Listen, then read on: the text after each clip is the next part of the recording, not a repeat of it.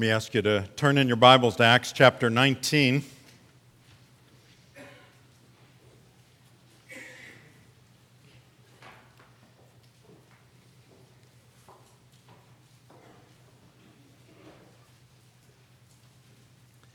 want to tell you a little bit about what I'm going to be reading here in a moment, beginning with verse 23. You'll remember, and we will actually refer back to talking about the prior passage. Paul is in Ephesus. Now, Ephesus was the third most important political city of the Roman Empire. It had maybe 250,000 people there. One reason it was important was that the temple of Artemis was there, as you'll see referred to. And that's the Greek name for the Roman god Diana. Don't worry if you get Diana and Artemis mixed up. We don't have to keep those gods separate or any kind of understanding, but you might sometimes hear of that particular god in Ephesus. Now, Christianity was spreading, and I referred to this a little bit last week. It got to the point where it was affecting the society there, and it was affecting them. It was hitting them really where it hurt, and that was economically. There's a man named Demetrius who was a silversmith, probably the leader of the guild of the shrines, and what that meant was he was like a business owner type person as opposed to just the one that was actually doing the silver work. And he was concerned about how Christianity was spreading because it had cut into their profits. And that's what we're going to see here in just a moment. That hurt. It caused them to perk up and notice. And basically, we see a big reaction when they realized what was going on with the spread of this Christianity was going to affect them personally and particularly in the way that they make their living. Now, let's pick up with verse 23. And this is in Acts 19. It says this: about that time, there arose no little disturbance concerning the way. That would be Christianity. For a man named Demetrius, a silversmith who made silver shrines of Artemis, brought no little business to the craftsmen.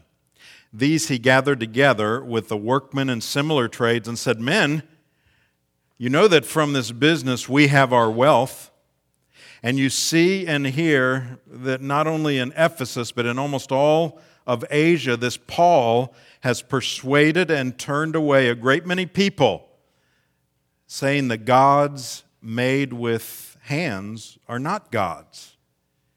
And there is a danger, not only that this trade of ours may come into disrepute, but also that the temple of the great goddess Artemis may be counted as nothing. She may even be deposed from her magnificence, she whom all Asia and the world worship." Remember that phrase, she whom all Asia and the world worship. Verse 28. When they heard this, they were enraged and were crying out, "Great is Artemis of the Ephesians!" So the city was filled with the confusion, and they rushed together into the theater, dragging with them Gaius and Aristarchus, Macedonians who were Paul's companions in travel.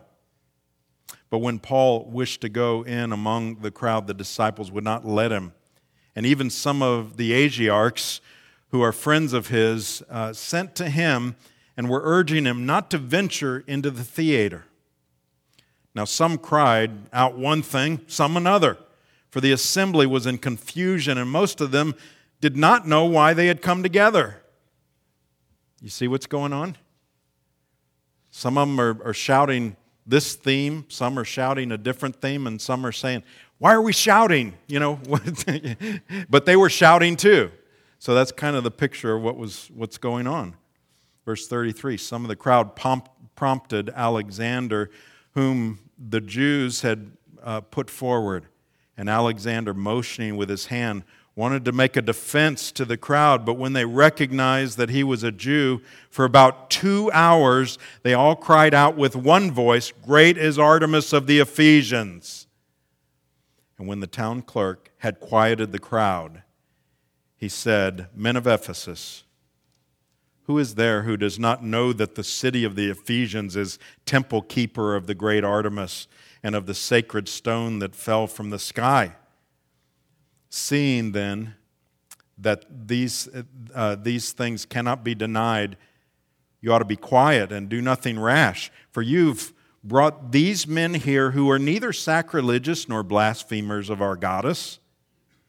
If therefore Demetrius and the craftsmen with him have a complaint against anyone, the courts are open and there are proconsuls. Let them bring charges against one another.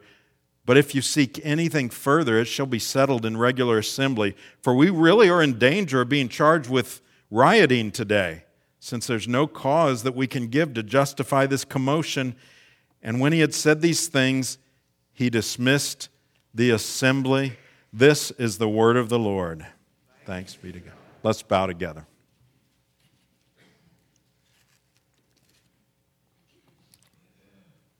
Lord, will you help us to discern why you saw fit to preserve this passage for us here today?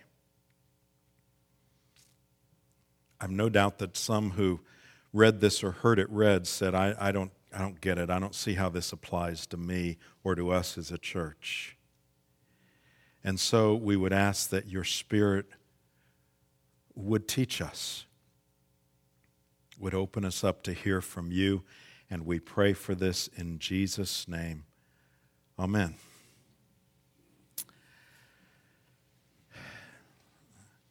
In an article I read this week, there were some statistics that I'm sure some who are pastors or concerned about churches would have been quite concerned about. It said that less than 20% of Americans regularly attend church.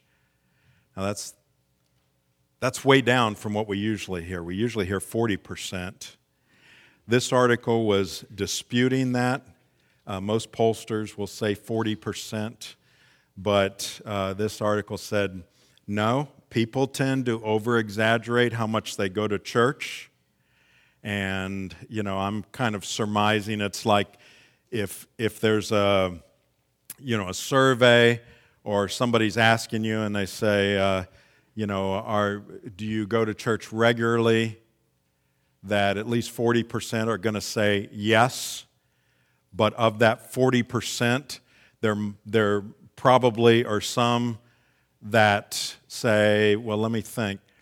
Yes, I go regularly. I go every single Easter and Christmas Eve. So yes, I'm regular. It's like clockwork. I'm always there.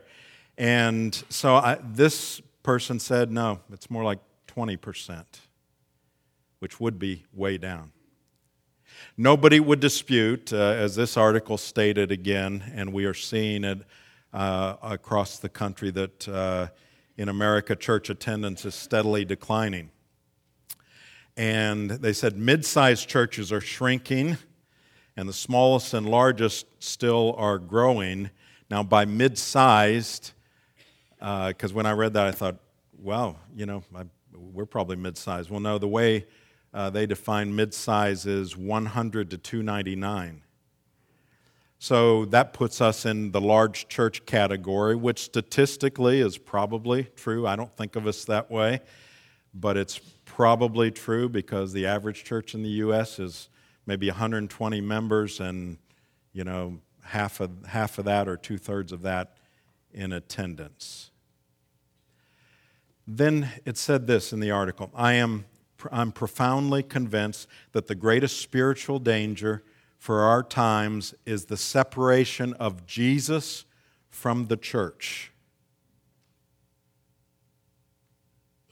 Taking Jesus out of the church becoming something other than focused on Jesus. And at the same time, I am reading the book, The Post-Church Christians. And it's about those who that claim to be Christians, but they're leaving the church behind. They're saying, I'm disillusioned, or I had a bad experience, or I don't like what I see in the church. Now, when I read this article, and by the way, I know that all sounds discouraging. I think it should sound discouraging to many, but to me, it's not discouraging. To me, it just highlights the great opportunity that we have to reach out in our community and in our country. The opportunity is there because for many churches, and I'm thankful to say that isn't our experience, but for many churches, they would say, yeah, that's us. That's what's happening. We're dwindling up. And if anything, it just gives us opportunity to clearly put the gospel out. But as I'm reading this book and I read this article, it made me ask myself the question, okay, so if Jesus or Paul or Peter were to come to the United States and look around at churches, would they recognize that these are people that are claiming to have the same mission as the early church had? Would they even recognize it? We're going to look today at this passage that shows how the spirit of the world seeks to get its point across and seeks to dispute Christianity and the teachings of Paul, which are the teachings of Jesus. So let's take a look at this, first of all, in terms of what I've called the persuasion of the spirit of the world. I want you to look at the attempts that they were making here to prove or promote false religion. And the reason I want us to look at this is that I think it's rather typical of those that would want to dispute Christianity. They like to go these routes. The first one, if you have your outline, I've called Numbers Rule, verse 27. Now this is the spirit of the world, not the spirit of Christ. Verse 27 says there's a danger not only that this trade of ours may come into disrepute, but also that the temple of the great goddess Artemis may be counted as nothing, that she may even be deposed from her magnificence. Now, this phrase, she whom all Asia and the world worship. You see what he's saying to try to convince them? He's saying, look, everybody out there knows who Artemis is. Everyone in the world sees it the same way. Verse 35, it says, and this is the town clerk, when he had quieted the crowd, he said, men of Ephesus, who is there who does not know that the city of Ephesians is temple keeper of the great Artemis, and so on? He's basically doing the same thing, trying to say, look, there's this great cloud of witnesses for Artemis, and therefore we're on the right side because that's how the whole world sees it. Now, when I read that, and it struck me that way, the idea of appealing to numbers, it doesn't prove something to be true. I recalled a conversation that I had when I was in high school. Yes, I can still remember actual conversations from then. And I remember exactly who I was talking to. It was my friend Eddie Roth, who was Jewish. About half the school I was in high school with, about half of them were Jewish. And I was at that point trying to talk to Eddie about the Lord. I didn't know what I was doing, but I wanted to talk to him about the Lord. And so we were having this back and forth. But the problem was that Eddie was way smarter than I am. And at one point, I thought I had this great and wonderful point. I said, well, Eddie, what about the millions of people down through the centuries who have been Christians? Doesn't that tell you something? And I thought, I had him. He had to become a Christian after that. And he said, what about the millions of communists in China? Does that mean that communism is right? He was right. That wasn't the argument. I didn't have anything to say. It was like, okay, I guess I'll become Jewish. I don't know. Because I had no answer to that one. But see, numbers, that doesn't prove something to be true. All it does is say there's a bunch of people out there who happen to think the same thing. But the spirit of the world tends to think that that's a big argument. And that reasoning's used all the time in the world. Statistics. You know what? I started my sermon with statistics, didn't I? But I will simply warn you. Actually, I was questioning some statistics. But I'll just warn you, just because someone uses statistics, that doesn't prove anything. Or polls, especially in politics.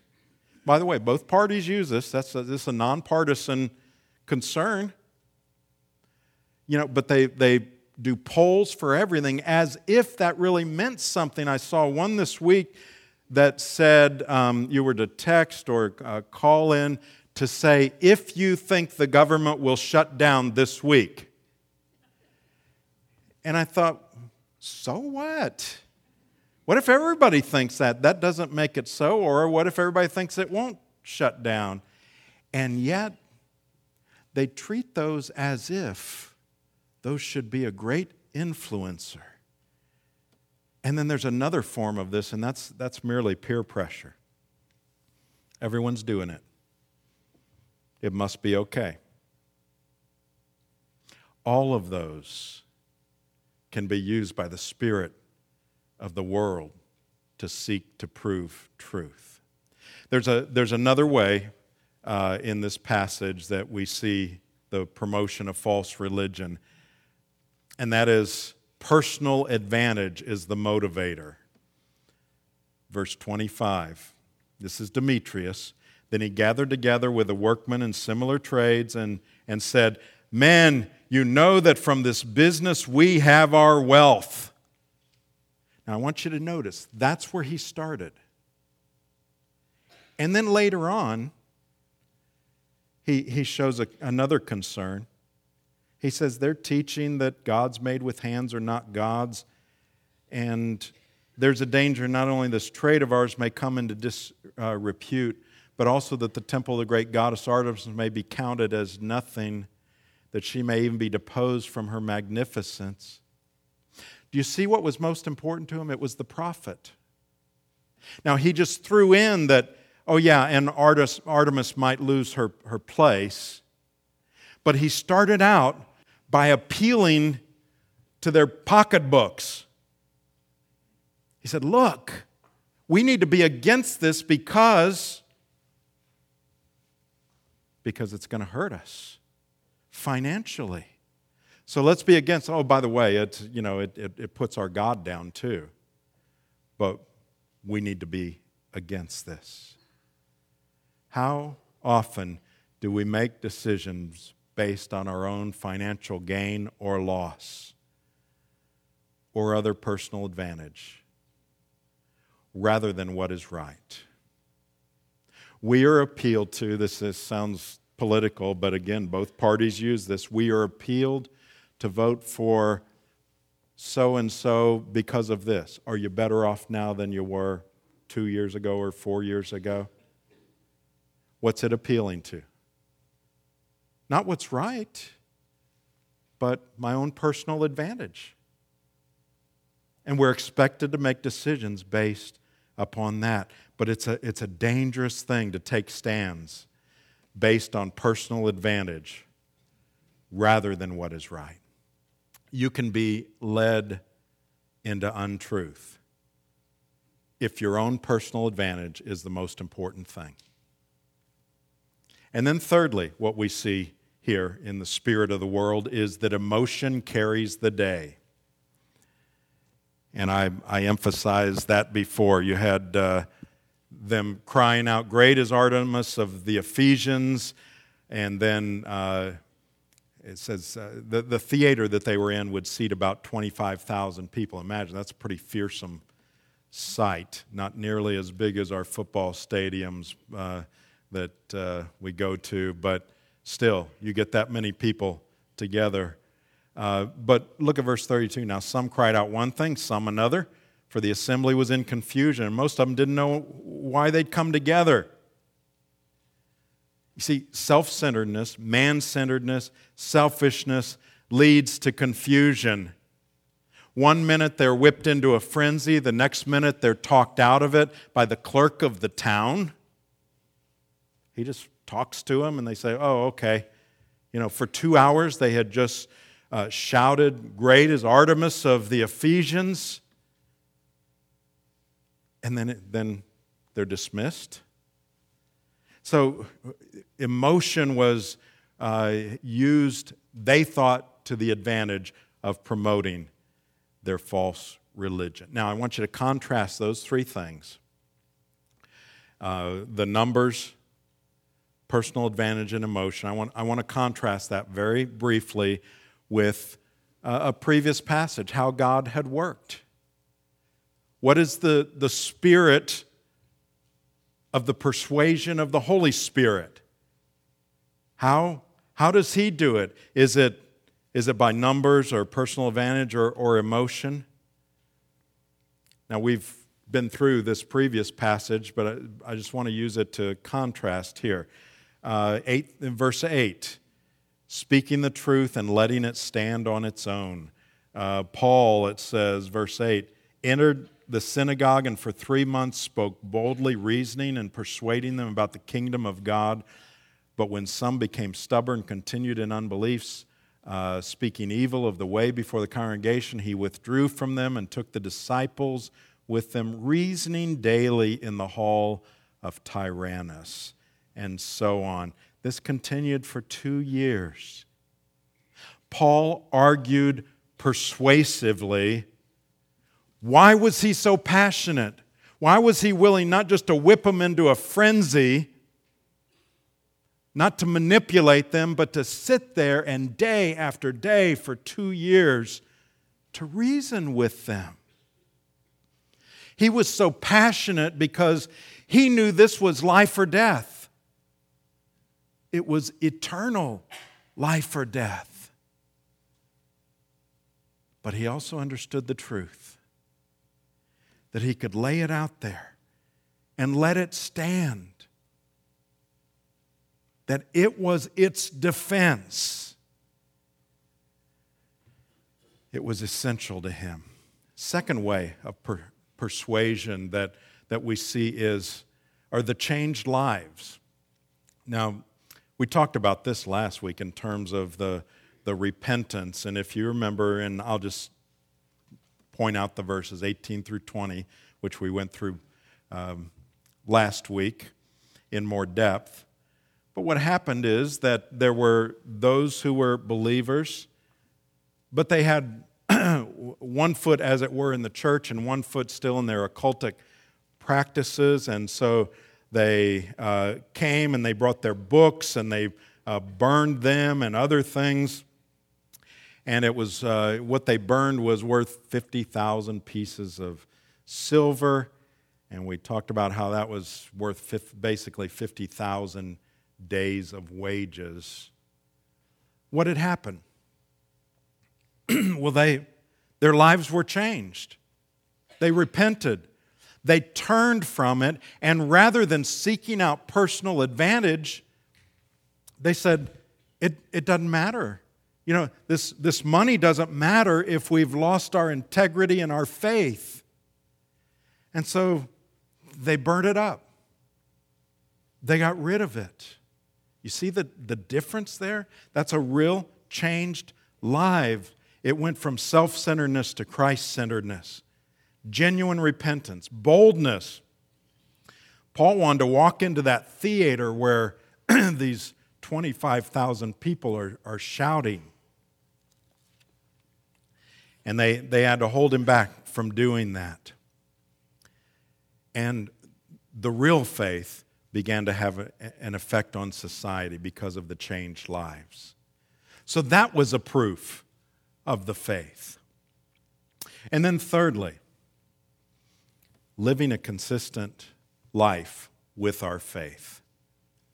That's a proof in the way God advances the church. Now, this was the town clerk. Verse 37, for you've brought these men here who are neither sacrilegious nor blasphemers of our goddess. So basically, what he's saying is, look, they haven't really done anything that we should be rioting against. We don't have any proof. You got proof, go to the court or the hearing. And he says, we just don't have it. Now, in your outline, I've said living consistent with our faith, so we cannot be accused. Well, I just have to say this. You can still be accused. Doesn't matter, what you have or haven't done. You can still be accused. But what we want is, if we are accused of something, for there to be no basis for it. And that is another proof that advances the gospel. Now, I want to give you two applications here, and they're they're the same application basically, but from opposite angles in terms of what about us. I'm sorry, I think the blue dust from Color Me Rad has finally worked its way up to my throat, so if I cough and a little blue cloud comes out, you'll know that's what it is. Stay with me for these applications. First of all, avoid the temptations of using the spirit of the world to grow the church. That's where we've got to be. Let me describe this world-flavored brand of Christianity. Let's use just our categories we just talked about. First one, numbers rule. If 100's good, 1,000's better. Whatever it takes to get 1,000, that's what we do. And there are churches, I'm sad to say, there are churches where their argument will be, well, it's working, it's bringing people in, so we will do it. We mustn't ever go there. We can't. That's the spirit of the world. Secondly, personal advantage. And that is the health and wealth gospel. The only ones getting wealthy off the health and wealth gospel are the pastors who preach it. But it's dangerous, it's deadly, because it takes the focus off of the true gospel.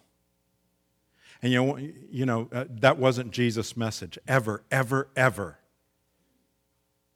He never said, do this so you'll be healthy or wealthy. In fact, he said, you know what? If you follow me, in this world you will have troubles.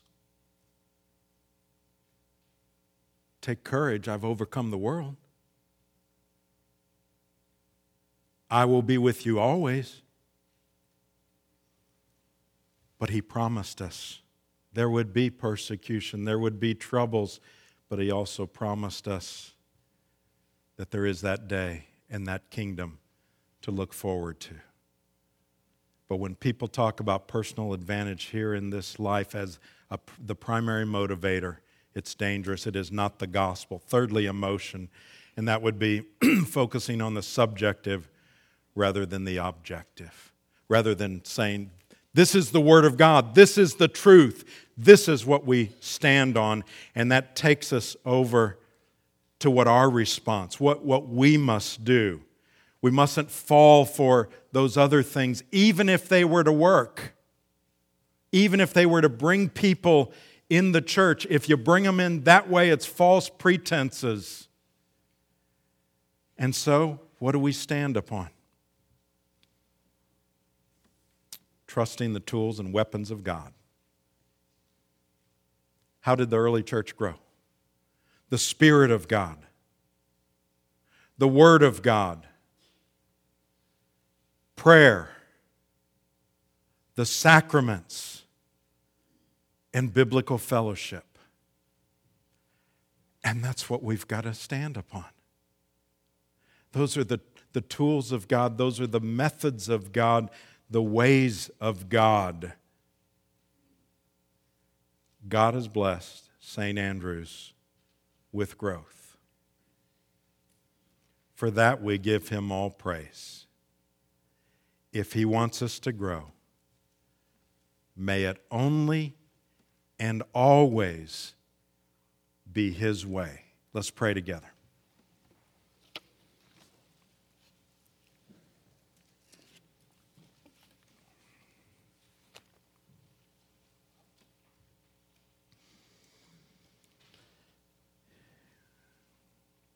Lord, if ever we would be tempted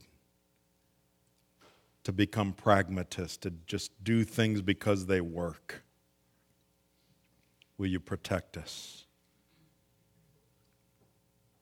Will you guard us? Will you pull us back? Will you put a fence around us in those areas? Will you help us to go the other way, to trust your tools and your weapons for this war that you have dropped us into the middle of, and that is your Spirit and your Word and prayer and the sacraments and fellowship. Those are precious, Lord. Thank you for them. Help us to know that to use them is to trust you. Give us more faith, we pray, in Jesus' name. Amen.